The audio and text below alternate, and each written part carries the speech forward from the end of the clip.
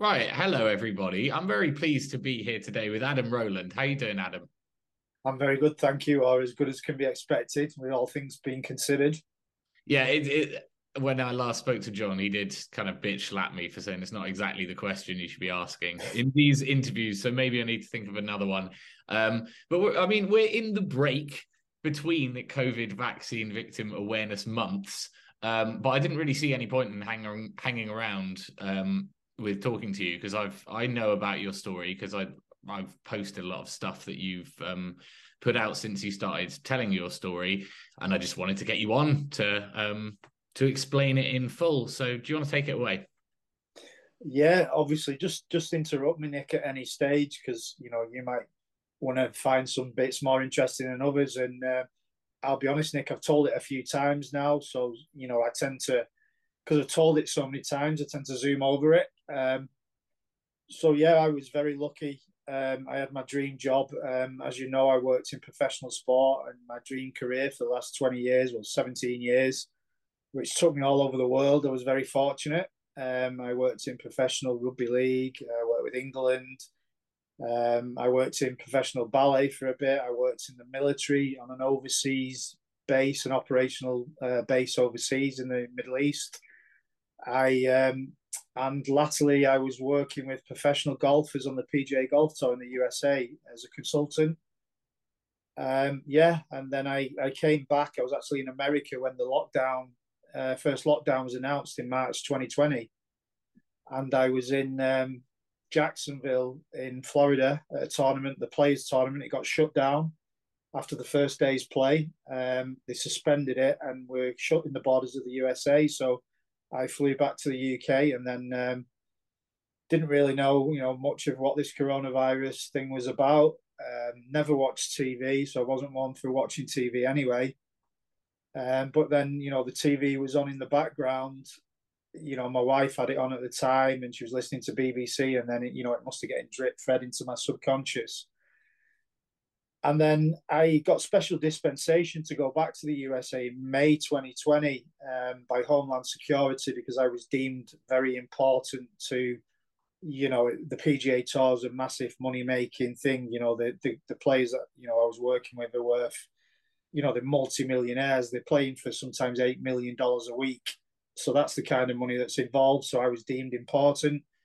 So I could get back in two from the USA without having to be vaccinated. But then they changed their tune once the vaccines came out in the end of 2020 and said that anybody who's not US national needs to be vaccinated to get back into the country. But by that point, I'd also got a job back in rugby league locally with Warrington Wolves, and I just took the vaccine because I thought it was the right thing to do. I was listening, not I wasn't watching the TV, so I think that was my fatal mistake. I'd like to think I'm not that dumb where if I'd actually watched it and realised it wasn't all adding up, then I would have sort of thought, hang on, something's not right. But I was just sort of walking in and out of the room, and my wife would have the bulletins on every day, Boris's bulletins and all that rubbish. And I just heard about this deadly thing, and protect your grandma and protect everybody else from this deadly disease. And then that was me. I'm a decent bloke and a decent human being. And from that, I went and got vaccinated because I didn't want to pass this deadly virus on to other people. And then, yeah, my life just started to fall apart pretty quickly from the first vaccination, really. So I had the first vaccination in February 21. I got this fever. I was in bed for a few days, which, I just thought, it's like a flu or something. But I started to develop fits in bed, severe insomnia, these neurological problems down my arm and my leg, and this like extreme vertigo, and all these sort of bizarre symptoms. I didn't know what they were. So I phoned my GP up and said to my GP, I said, I've got some bizarre stuff going on. I don't know what's going on. I'm basically having these fits in bed and, I can't sleep. My heart's going crazy. So I couldn't get a face to face appointment. So they weren't seeing anyone face to face. So the GP just said to me on the phone, sounds like panic attacks. You're having nocturnal panic attacks. So I was just like, yeah, okay, whatever, never had anything like it in my life. And I just didn't associate it because, I didn't think it was the vaccine because I've had like childhood vaccines and never had any trouble before. Um, so it got that bad by March time, like a month after. I had to say that I couldn't go into work. I wasn't myself in work, and I was battling just to go in work because I wasn't sleeping. It was like 3, 4 nights with no sleep, having these fits were happening 15 times a night, once at the worst. So the GP said, "Oh, it sounds like panic attacks and it's your mental health. We need to get you on some mental health medications, antidepressants." So literally, I was just so desperate. I was like, right, okay, yeah, trust my doctor, and I went on these medications, and it made me even worse. And I just said to him straight away, I said, whatever it is in these medications, I said, it's not helping. I said, I'm getting worse. So they just kept telling me, oh, it's mental health. It's mental health. We suggest, we don't know what else to do. Like, there's nothing else. So I made a fatal mistake, Nick, and I was battling on with my health, and then I got the second vaccination in May 21, and then holy crap, that's when my world just completely fell apart. I was very soon collapsing with my heart and ended up in ACU, which is like ICU for your heart. I developed something called ventricular tachycardia in my heart, which causes sudden death. So they took it quite seriously. So yeah, I collapsed a couple of times, like passed out, and never, passed out in my life. I was getting all these weird stuff, palpitations and things, chest pains. Again, phoned up the GP, and he was like, "Oh, it's probably just this panic." So I took matters into my own hands this time. I phoned a cardiologist. So my old job as a physiotherapist and strength and conditioning, I used to be head of medical at one stage in professional sport. So I managed, if you like, managed doctors and cardiologists, etc. So I phoned up an old cardiologist that we used to use, and I said to him, I said, Rich, I said, can you do me a favor? I said, I'm having all these problems in my chest and my heart, and my GP's telling me it's like panic. I said, it's been going on quite a while. I said, I've just not told anybody. So he said, yeah. He said, sure, drive up to the hospital and I'll stick you an ECG on. And that's when he found the VT in my heart. And he said to me, look, you need, this is could be pretty serious, this. He said, if it happens again, you need to go straight to hospital. And then it did. And then I went to hospital, and then I showed them the ECG, and they were like, shit. And they wouldn't let me get out of bed for a week. And then basically, this was my local hospital, Nick. So they weren't specialists in hearts. So they were bamboozled with what was going on. They could just see it was dangerous. And they sent my ECG, so my heart trace, they sent that to a specialist heart and lung hospital and asked the specialist doctors there to look at it, because they're just like, we don't know what's causing this kind of thing. So they kept me on ACU, wouldn't let me get out of bed, and then they did like scans of my lungs, because apparently I didn't know it because they don't tell you your results of your blood test, but my D-dimer was elevated, which is elevated in blood clots. So they were searching for blood clots, I've since found out, but they didn't tell me that. And then a long story short, they discharged me and said, we think you're relatively safe. You're going to be seen urgently now on the next few weeks, and you're going to have a cardiac scan of your heart, and we'll get to the bottom of this. And I was still just in complete, I asked them whether it could be the vaccine, but they said no. So I took their word for it, because I was just still oblivious to everything that was going on, I'll admit it. So I ended up paying privately, because I just wanted to get back to work, get on with my life. Apologies. I just wanted to get back to work and get on with my life. So, I didn't think that I was going to end up like I am now. So I decided to pay private to see a private cardiologist and get a private MRI to speed it up, because I was incredibly fit, Nick, where I was training 6, 7 days a week since I've been like an 18-year-old kid. And, I was part of my job that I prided myself on being in, fairly decent shape. So I wanted to get back to training and make sure it was safe. So I wanted to go in, go on the rower, go for a run, ride my bike kind of thing. So I paid privately, and they scanned me, and they just said, "We don't know what's going on." They just said it must be something else in your body that's causing it. They said normally with the heart pattern that you've got, it develops in childhood. We see it from childhood, and it's like congenital. Because they found out what it was, a rare kind of heart arrhythmia that I had, and they said that it's normally like a genetic or congenital thing. And they scanned my heart, and they couldn't find a defect in my heart at this stage. So they were like, it must be somewhere else in your body that's making the electrics of your heart go off. So I went for quite a few months after, when I came out of hospital in June 21. I got sent around the houses. I got sent to an endocrinologist on the NHS who basically was like not interested, just said, you've not got diabetes, not really sure what's going on. So I was in and out of hospital in the November 21.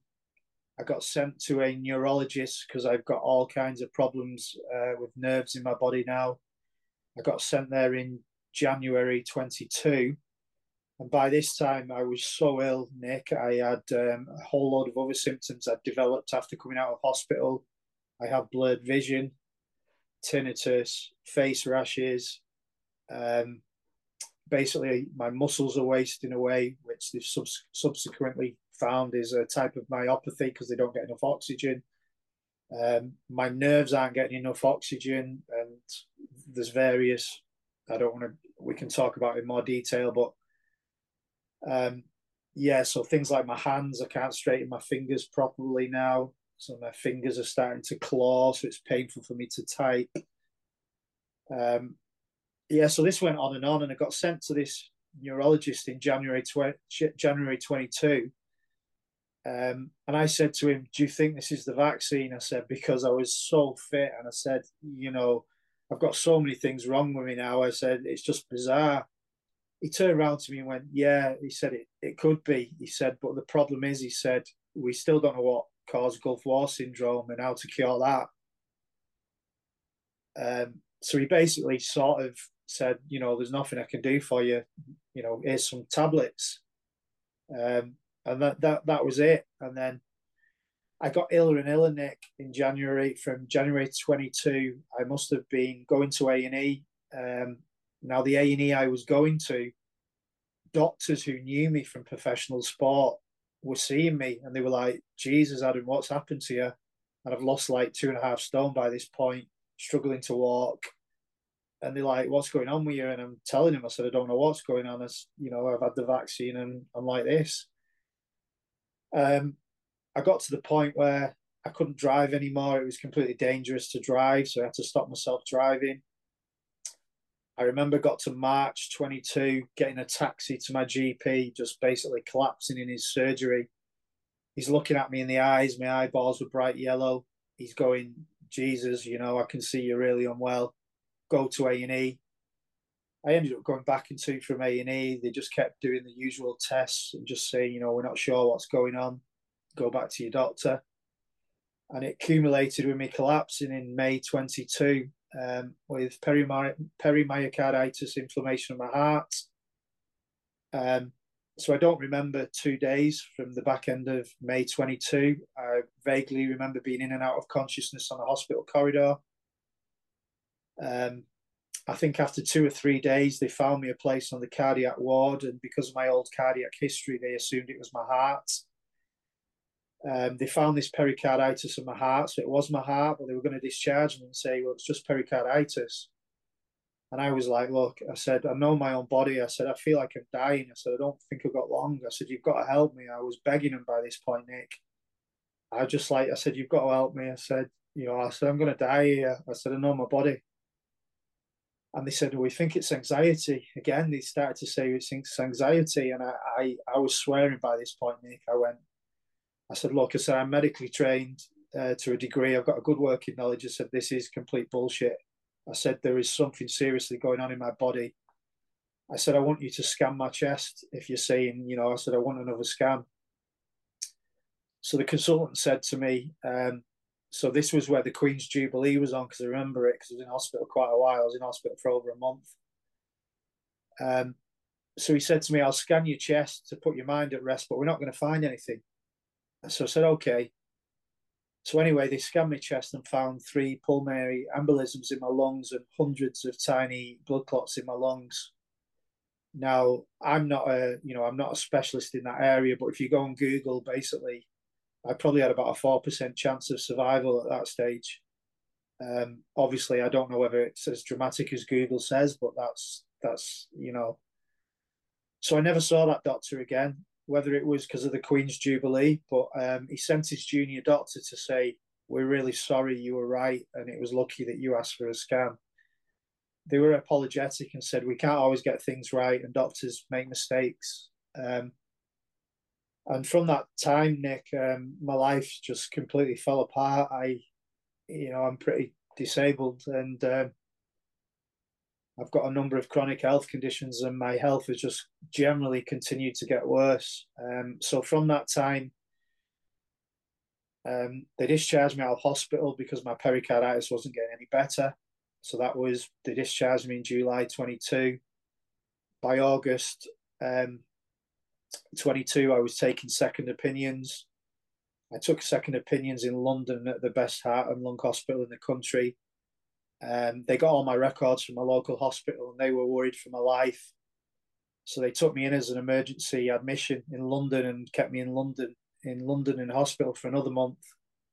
Did a lot more extensive testing to make sure that I wasn't going to, die imminently, which gave me a lot of reassurance. And they diagnosed me with myopathy of my muscles, which, they sat me down to tell me that because it's not a pleasant thing to have. There isn't really any treatment for it.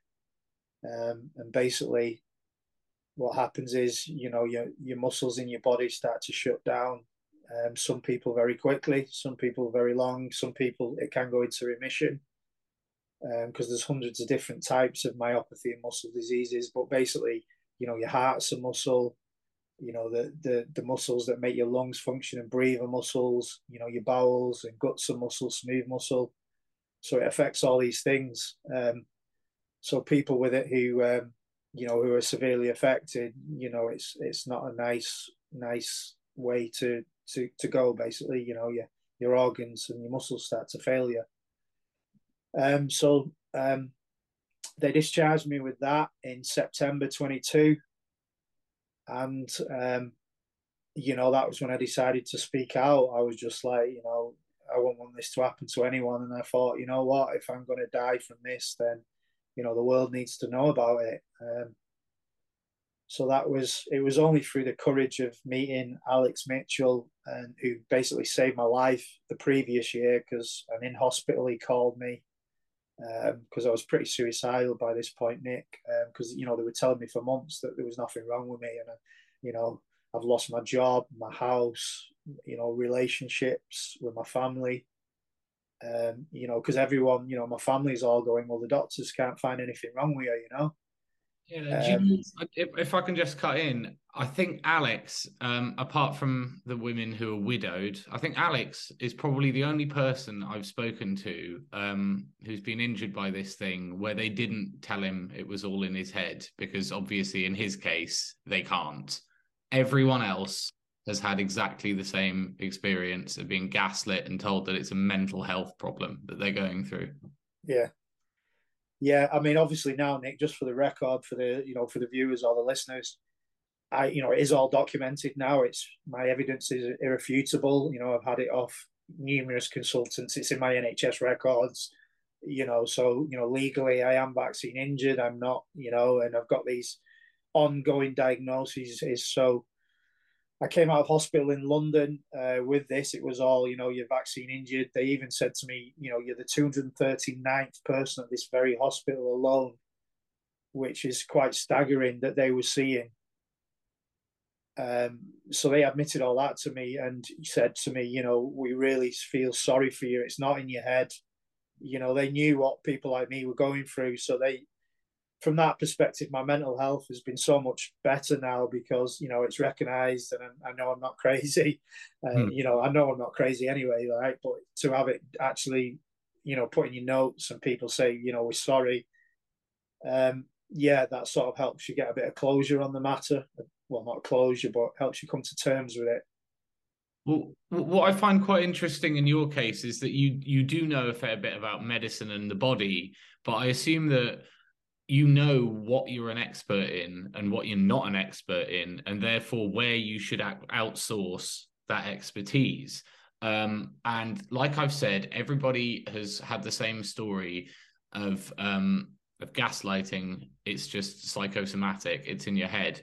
But I think in your case, the negligence is just, it's so profound because the symptoms that something was seriously wrong with your body were there before the second shot, and you went there seeking answers. I don't even have a question attached to that. It's just profound negligence.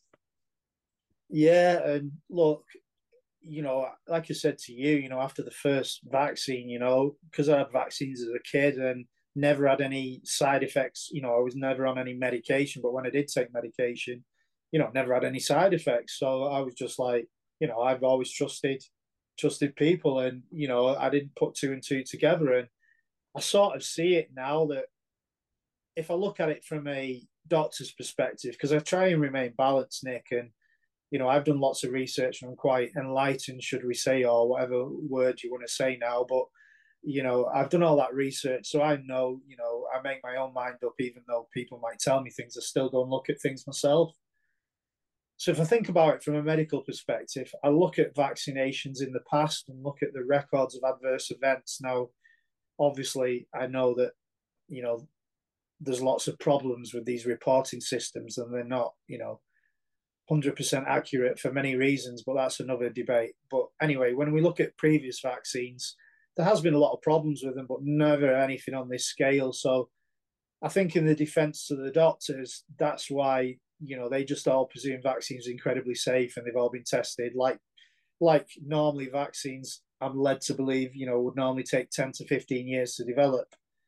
So I think that was their defense. But and then the other thing that I've learned, which again, it's not a defense anymore. And I've called them all out on Twitter, and I will continue to call people out. And I know what they say back to me. But the trouble with this thing is, I'm speaking to doctors all over the world now, Nick, because I want to help people. If I can save somebody from not having a vaccine, first and foremost, but secondly, someone else is vaccine injured, if I can learn off something that I'm doing for myself and speaking from the doctors, and I can give them some advice that might lessen their medical problems, then that's my purpose now, Nick.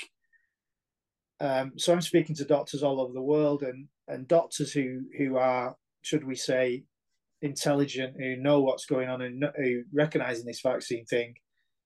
They say to me, "You know as much as me, Adam." So they admit that our medical knowledge on this is on par, or if not, mine is superior in some cases. Now, the problem what we've got, Nick, and someone who doesn't understand mainstream medicine is we're treating a whole load of pathologies. However, the mechanism that's causing the pathologies is very, very different than anything that's ever happened before. So what I mean by this is we could use myocarditis as an example. And, someone might come on, a doctor might come on and disagree with me, but I don't think they would be able to. So myocarditis is an inflammation of the heart. There's various causes of that, viral, infection, common causes like that we've took in the past. Now, with what we think is more likely going on, so I'll give you an example of myself and people that I speak to is, I've had what's called a spike protein antibody test done, which is freely available on the NHS. And I've also had my test to see whether I've got COVID in my body on the NHS. And people can freely get these tests done. Now, when they measure my antibodies to the spike protein, they are unmeasurable. They're that high. So imagine your dashboard on if you drive a car and it gets to 120 miles per hour. So my antibodies are at 120 miles per hour and they can't measure them anymore because it's too high. Now, you can't measure the spike protein in somebody's body. Now, there is a test in the USA that does this, but it's only circulating spike protein in the blood. So we know that the spike protein does not stay circulating in the blood. It attaches in all your organs and all your blood vessels all around the body in the cells. So basically, it's produced in the cells. So when you're having a blood test, it can't measure it. So the only way that we know someone's got loads of spike protein still, and probably still making it because they've had their DNA altered from these vaccines, which I can tell you all about, is the antibodies. So our antibodies are a reaction to the spike protein. So it's my own immune system trying to attack the spike protein. So the best hypotheses that we've got in mainstream medicine at the minute is that people who aren't idiots, is we've got these spike protein cells in all the cells in our heart and our organs, and our own body is attacking them to get rid of them, which is causing these myocarditis, etc., etc. So therefore, traditional treatments for myocarditis aren't working all the time for people. So until you cure this spike protein issue, then you're not going to get people better. It's an ongoing disease that's causing X, Y, and Z. So the pathologies may be similar, and some of them are new, like in like Alex Mitchell's case, it's a completely new pathology that's never been seen before because that's what it's caused. So when medicine is saying to us it's all in your head, this because they're absolute idiots because they haven't got a test, because they think it's not showing up on a test, but it's because they're not educated, Nick. And this what makes me really angry. Well, yeah, as a pattern that we're seeing, I mean, you know about this as your career. If you were in lots of physical pain, could it ever just be in your head? Isn't that extremely unlikely? That would be an extremely rare mental condition that you would be in pain, but there'd be nothing wrong with you. Is that fair to say? I think it's incredibly fair to say. Now, I wouldn't confess of being an expert, but I do know about pain science because that was part of my job. So lots of chronic pain conditions and chronic health conditions. What they do is it's a bit like the easiest analogy is a burglar alarm on your house or your car. So certain chemicals in the body inflammatory chemicals will cause pain, and what that does is it sensitizes the nerve endings that feed back to your brain, and your brain gives you a pain sensation. Now, what happens is through pain science and studies is whenever you're in pain you're in pain anyway, but particularly pain for a long time, it's actually stored in the brain because whenever you're in chronic pain and you're in pain for a while, it's actually attached to your emotions and there's a whole load of things that go with it. But essentially, what it does is it makes the burglar alarm in your house more sensitive. So, what can happen is it's just more easily you feel it's a bit of a vicious circle, but your pain threshold goes down and down and down. Yeah. Yeah, would be the easiest way to say, but it's never in somebody's head just imagining it. No. That's what I was going to say. I'm perfectly aware of conditions like that where basically you become extra sensitive, like fibromyalgia is one of these where, yeah, Yeah. your nerve endings are basically more sensitive and pain is ready to go off, but it wouldn't be caused by nothing. And this idea that it's all in your head is, I mean, it's as if everybody has been told that like therapy or a psychiatrist or maybe managing your week better might sort this out. That's and these are incredibly serious cases that are coming in here. Yeah, and what it is, Nick, is, it starts with GPs. Now, I appreciate the whole system is flawed, so they get 5 to 10 minutes. They're seeing, so many people a day, and there's so much pressure on them.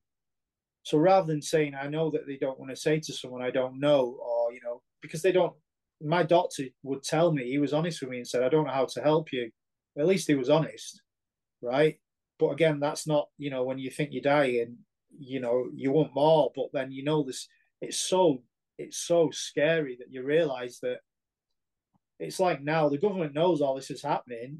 I'm not just some genius that's worked this out, but they're suppressing it, but they're not, I might be being quite damning, but the only way that I can think that this makes any sense is they're not prepared to invest in it to look for it, to try and help us guys, help someone like me. So that makes me think from a conspiracy theory point of view, they just want us to die basically because they're not acknowledging us. And you're not prepared to study what's gone wrong with these vaccines. So why would I come to any other conclusion that it's a little bit like the contaminated blood scandal from the 1980s. They let most of those people die, and then they've just recently acknowledged it a few years ago. And I think the same thing's going to happen with us guys. But when GPs and doctors say it's all in your head, that's because either they're absolute idiots or they don't want to admit to patients and people like me, we don't know what's going on, or sorry, we can't help you because of the system. Yeah. Well, this is it. This is our war. Is basically they don't want to acknowledge you guys, and I think you're correct that they will leave it until the end. They're not going to come around of their own volition unless we force them to, however we can. I mean, you've essentially been down the rabbit hole. It sounds like since all this has happened, and like, what are your conclusions if you have any? Yeah. So I have to be careful, Nick, as in when not be careful, that's the wrong word, but I'm now meeting more people who would have been the people that would have warned me against being vaccinated, should we say. And these people, what I notice is, and this isn't me being judgmental, this is, I'd tell them, because people like-minded will socialize with like-minded people, right?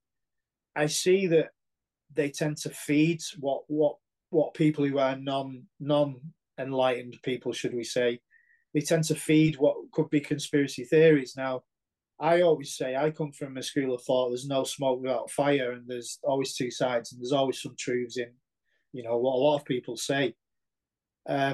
So I've gone down and done my own research, mainly on vaccines and Bill Gates and World Economic Forum, and going quite broad. And the stuff that I've found there, is it's very easily found. So it's not stuff that you wouldn't know, but a question: why was Bill Gates funding the world's media? Britain, America, Japan, Germany, Al Jazeera. All the major news networks in the world from 2015 up to 2019. I can't remember the figure, but I think it was like, it was a few hundred million that he donated. And then you go to the World Economic Forum and you see that he's 45%, of the non-government funding to the world. So he basically, he's the majority shareholder. He controls the World Economic Forum. And then you look at the JAVI, the Association for Vaccine Injury Worldwide, and he basically controls that. And then you look at his where his tentacles are, and then you look at his association with the World Economic Forum and BlackRock and Vanguard, and it's just like, for me, my conclusion is I cannot believe I never saw it before. Our government aren't our government; they're just middlemen. Is where I'm at. Our government are middlemen, and it's very clear to me that they're being told what to do by whoever these people are.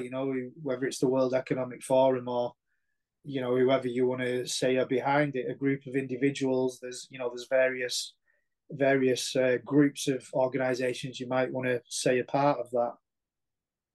Well, it was quite a convincing puppet show up until all this happened, I think. The WEF didn't touch the Brexit argument at all, so nobody had heard of them when we were all at each other's throats over that one. I mean, that's my conclusion now, is it is all theatre, and that is exactly why they're not deviating from the script. And why, I mean, I find stuff like Matt Hancock talking about Andrew Bridgen being anti-Semitic so abhorrent, and I don't understand how long this can carry this can carry on going. Do you know what I mean? Yeah, so when you said about research as well, so I was very naive, and I thought, oh, I'll come out of hospital and I've got these medical records, and I'll approach the mainstream media and they'll tell my story, and then the mainstream media will say, oh, Adam's story, and I'll say, look at all these other vaccine injured people, and they'll start to help us. I contacted 155, Nick. Do you know how many replies I got? Less than 10, I think it was, maybe 9, I think it was. I mean, you put out a video in response to this Guardian journalist that went to see Safe and Effective, because that's another one that I found disgusting. I don't understand how you can sit in that room and watch clips from that movie and still brush it under the carpet. This is not something that people are predicting is going to come down the line. This is not the beginning of 2020 and Piers Corbyn is warning about the New World Order in Hyde Park. This is damage that has already been done. That's what I can't understand, is how can you look directly at it and go away and write that?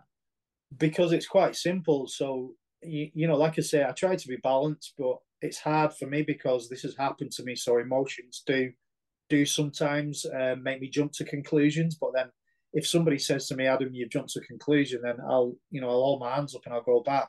I don't meaningly jump to conclusions, but I'll give you an example. So everyone that writes an article now, Nick, that discredits us, I do my research on that person, and very, very easily, the doctors that are discrediting who write for the Guardian's the highest funding newspaper that's funded 12.9 million a year off Bill Gates. So it's quite a lot of cash he's giving them. So I look at the people that write the articles, I look at the doctors, and you can find stuff online. So there's a searchdisclosure.org.uk, and I can see which doctors have received payments from which pharmaceutical industry, how much, pharmaceutical company, how much, what year, and so-called what for, whether it was for presentations or whatever. So you can find this information. Now, I'm sure some of them are hidden. Now, every person that's writing these articles to discredit us, they're professionals. They're being paid to do that. I've yet to find one, Nick, that isn't someone that's easily found to be being paid to write this article to discredit us. So this is the experts say. When they say experts say, they go to a designated group of experts, which you've found to all be getting money from the same place. Yes. Yeah. Okay, that's very interesting because that's parallel to. Sorry.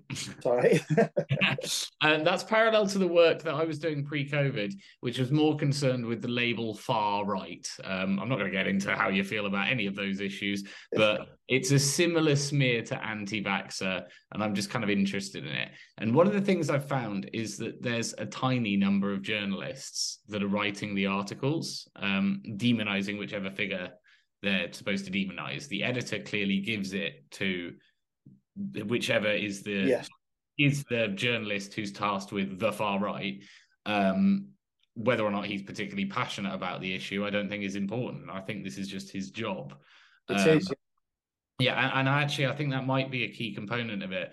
But I found that it's a tiny network. Very, very quickly, you see the same names. So it's particularly someone called Dominic Kennedy, who has also written about our guys as well for the Times. He's a key one that pops up over and over again. Well, it's the same with the BBC. I don't know if you're familiar with it, but the BBC have two full-time misinformation journalists. So one of them is Rachel Schreider, I think she's called. She's received awards. Now, if you go on her Twitter, she says I'm a misinformation journalist. Now, the problem I've got with that is she's obviously clearly, told to do these pieces, and they're very biased towards that side. Well, I'm like, well, if you're misinformation, I'm not misinformation. Alex Mitchell's not. Come and do a balanced piece, but they're not. So, people would trust those if they didn't do all the research like me. And I'll be honest with you, before this happened to me, would I have thought to do the research? Probably not. Well, why would you have to? I think that's key in your case, is that you did ask people, look, there's something going wrong, and they said no, because you are putting your trust in those people. But there's nothing wrong with that. That's the way that it's supposed to be, or that's the way that the system advertised itself to be. So there's no moral failing on you in any way, but there's tons on theirs, obviously. Yeah. So the hard thing that I've got now, Nick, is, if somebody have come to me with all these, when I say with all these, but with a load of information, 15-minute cities, chemtrails, transgender, you can list the whole, you'll know what I'm on about. But if someone came to me and bombarded me with all that information before this happened to me, I would probably be, a little bit step back by it. So for me, Nick, the thing with me is, you guys, when I say you guys, I don't mean to be divisive. I'm not divisive in any way, but I and the vaccine injured are so indebted to you, because, it would be quite easy for you guys to all turn around and say, well, we told you so. And now there are a small percentage, and I don't hold that against them, because at the end of the day, you guys were all being vilified for not taking the vaccine and losing your jobs and X, Y, and Z, and that's what the media did, and that's how they played it to try and divide everybody. Now, the problem that I've got now and the vaccine injured have got now is we're getting this great support behind us from people who knew what was going on or who were anti-vax, and I think that's what the media are trying to clump us all together as. Now, what I think for things to change for the public is, and people just don't have the time to look into it, it's trying to educate people and say, look, this is actually what's going on, without bombarding them with masses of information where they think you're some sort of crazy conspiracy theories, because that's what the media are trying to portray everybody as that doesn't fit their agenda and narrative, right? Well, my thoughts are that we see these events that are happening, like the safe and effective screening, and I'm not here to tell anyone else how to run their thing, but I think that the most bulletproof way to prevent the media from just slandering everyone involved is to have you guys on stage as the people telling your stories. And I mean, if there were only one of you on stage, then the media could do a hit job on it, but they would have a harder time. But if there's 50% of you, or the majority, then I don't see how they could do it. So I think it should be a real priority, and that's why I think everything that was done in January was really important, and why we should just repeat it. We shouldn't really change that as an approach. I think that's a very smart thing to say, Nick, and a smart thing to do. I thank you for that, saying that, because I hadn't thought of it quite in that way, but there's that many of us. It'd be quite easily to do that, wouldn't it? Well, I mean, I was very impressed by all the speeches, and not just the event that I was at, but I watched all of the Edinburgh one as well. I mean, I was blown away by like Ruth spoke at that one, and there was a woman called Callie, I think. Yeah. I mean, I was in tears watching this stuff, but I also I think it's got greater utility than anything else, and there are a lot of names in this. I mean, I would qualify as one who's done a lot of work in this domain and spoken to a lot of people, but I don't think there's any real benefit to me having the microphone at one of these events. So I don't seek it out, and I don't particularly get invited to do it that often. But I also, I don't know, I just think it's so important to just hand the microphone to people that can't be debunked or discredited in any way. Because I think one of the main problems that you have already pointed at here is that if you can be discredited on something else, then that's you out the water, right? So you've interviewed this person who's controversial for this reason, or you believe in that, and that's crackpot, you know. Yeah. That doesn't apply to you guys. Yeah. And the thing with the event is as well, I'm not talking about the truth be told, but the safe and effective screening, I'll use that as an example, and this Carlton Club meeting that took place the other night. Now, it's not that I'm not grateful for these dialogues taking place, but and obviously people won't like it but I'm quite a straight talker. Is we don't have time for all these people to be patting each other on the back, and it's great that they're all coming out to support us now, but and I'm sure I speak for everybody, is we need actions, Nick, and things need to start now. And the government just wants to sweep this under the carpet as fast as possible, and the whole world moved on, and they'll put something in the media to detract from it, and whatever else. And this Ukraine thing's yet another example. They tossed 40 billion to Ukraine, yet they can't even pay out the vaccine injured people, or even treat us, or put any money towards us, or acknowledge us. But I'm a little bit like perturbed. We've got these doctors speaking out, right? But I don't see and lawyers, and I've had this conversation with someone who they wouldn't say that they're saying to me, well, you're having a go at the wrong people. It's the GMC and the Solicitors Regulation Authority that we need to, it's them that are corrupt. But I personally, and it's about them protecting mortgages and their families, and that's why they're not coming out. But there's doctors who've lost colleagues with this vaccine and stuff, and I just think if people came out in numbers, perhaps I'm being a bit naive, but we need to see more actions now. And it's great that you're all these great people supporting us, but we need actual physical actions. We need a plan of where are we going with this? Like you say, there's no point. None of us want to be celebrities out of this. We just want actions, right? You know, we're too. So yeah, I just get so frustrated, Nick. And the hard thing about it is mainstream media is so corrupt and shut down, and we can't get heard there. The government are so corrupt because it's clear that they're spending £40 billion of taxpayers' money to Ukraine, with the taxpayers got no say in it whatsoever. Who's telling them to spend that money? We're putting up illegal immigrants in hotels for 2 years, and and they're not families of illegal immigrants. The majority are young working males that are coming over with criminal records. If they really needed asylum, like, some of the videos, why aren't they catching an EasyJet for 28 quid? Yet they're taking perilous journeys across the channel that cost them a few thousand, so they don't have to show the passports, right? So we've got all these problems. But I'm going off on a tangent, but I just think we need to see more action. I don't quite see why we're not getting action off some people. And poor Andrew Bridgen on his own, for example. I find it quite hard to believe that nobody else is seeing the same as him. I don't buy it.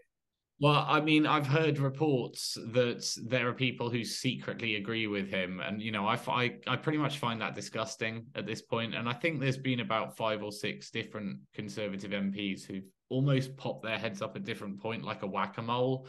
I mean, I think Christopher Chope is consistent as well, Yeah. but there never seems to be any kind of group effort. I mean, we were talking over text before this, and I believe that the political and legal routes are just incredibly slow.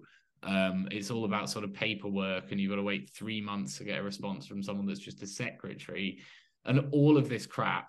And so it's just kind of useless for us to be placing our faith in that. But that doesn't mean that there's nothing we can do. And I like looking at, I'd guess, call it culture more broadly. And so I want to spend our last chunk of time actually thinking of some ideas for March. Can I say one thing before you do that, Nick? Did you know that there's a COVID public inquiry taking place as we speak? Okay, tell me more. Right, so most people don't know this. So I speak to people in America, and there's 2 grand juries in 2 different states in America. And now we've got something that's been going on. I think it's been going on now since just before Christmas, called the COVID Public Inquiry. Now, it's run by a baroness, and she's leading an investigation in how the government handled the COVID pandemic and crises, vaccine, the whole package. Now, wouldn't you think that something like that would be being covered by the mainstream media? Wouldn't you think?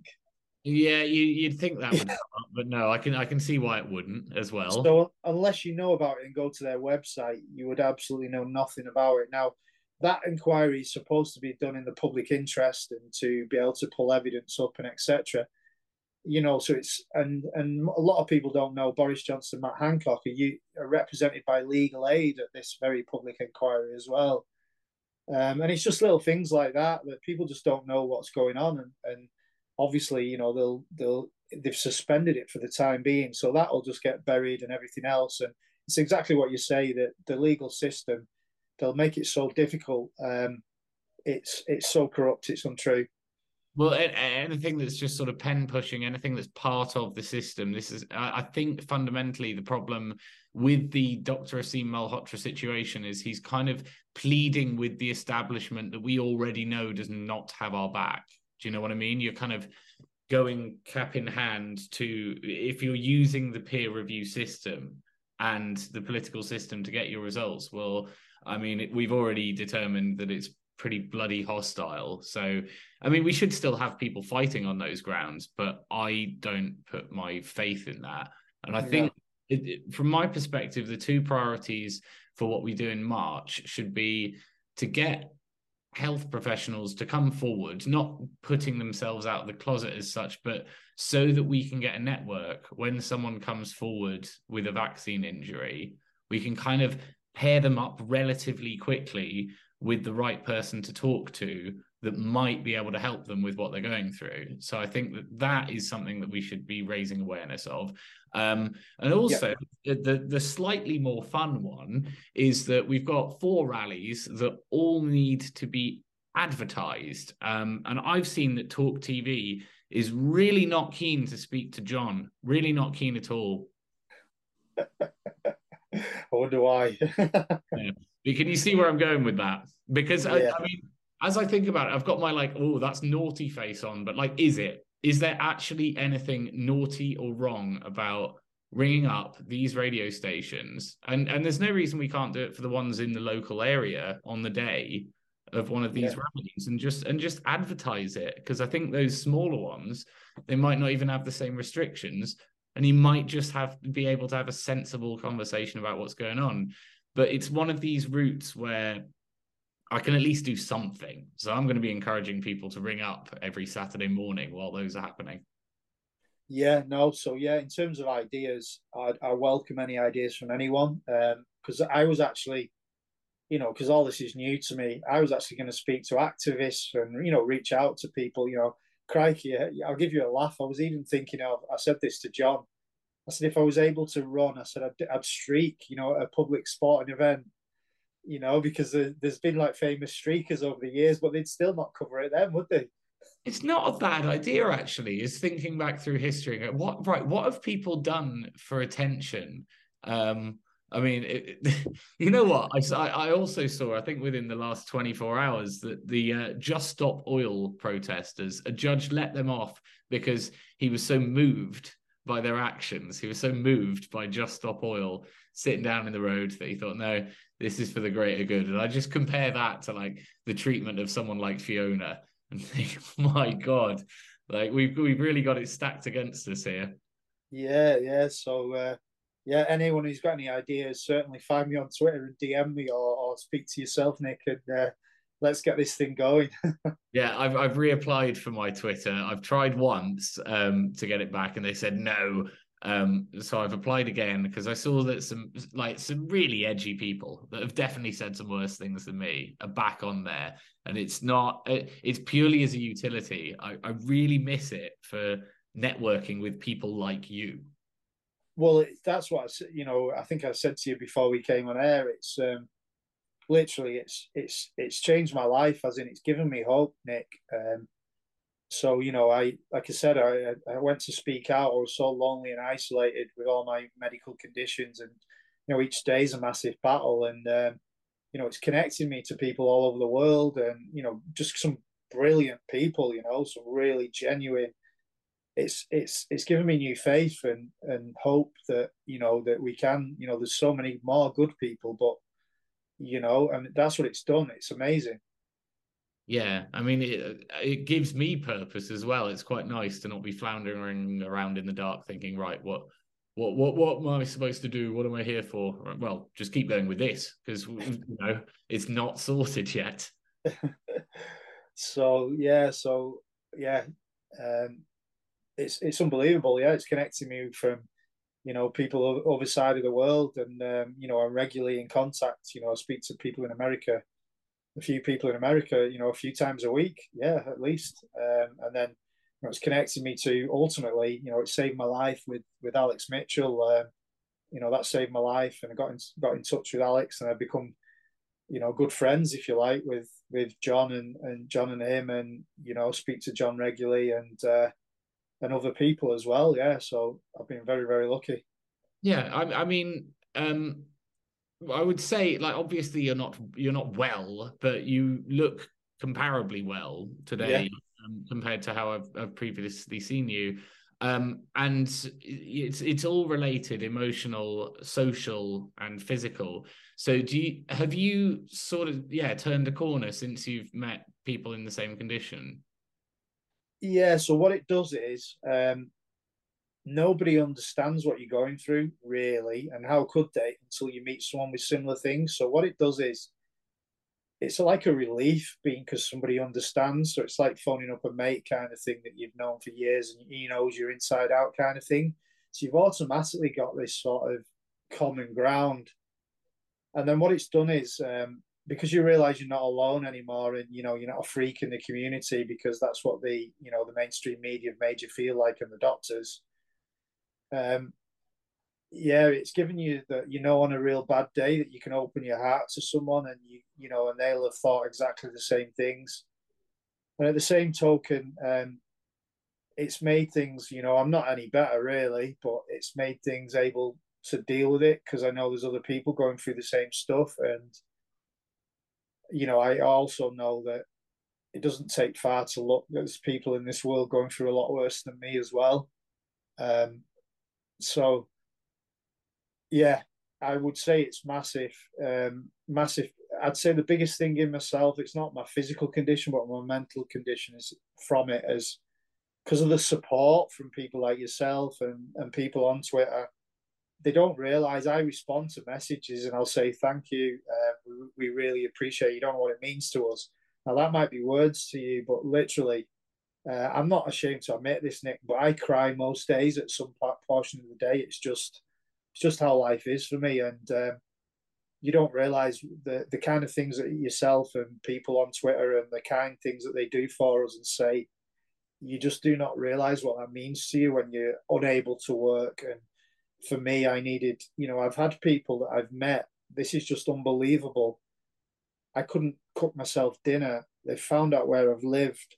They've come and cooked me dinner, Nick, because I couldn't get out of bed. I needed carers for a bit, and people have done this for me. And I just could never imagine that a complete stranger would reach out and offer that help and support. It is unbelievable. So it touches you inside. It touches you inside. Yeah.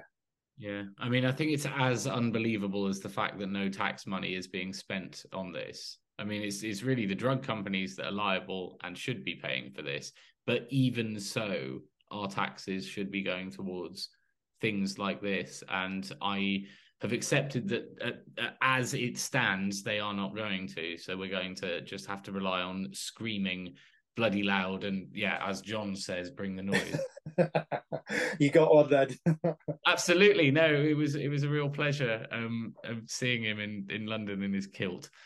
Yeah, definitely. Yeah, no, he's yeah, I get on with him really well. He's on the same wavelength as me, so yeah, Yeah. yeah, Well, I mean, we do need people that can speak about it really well, and you guys have been both been great for that.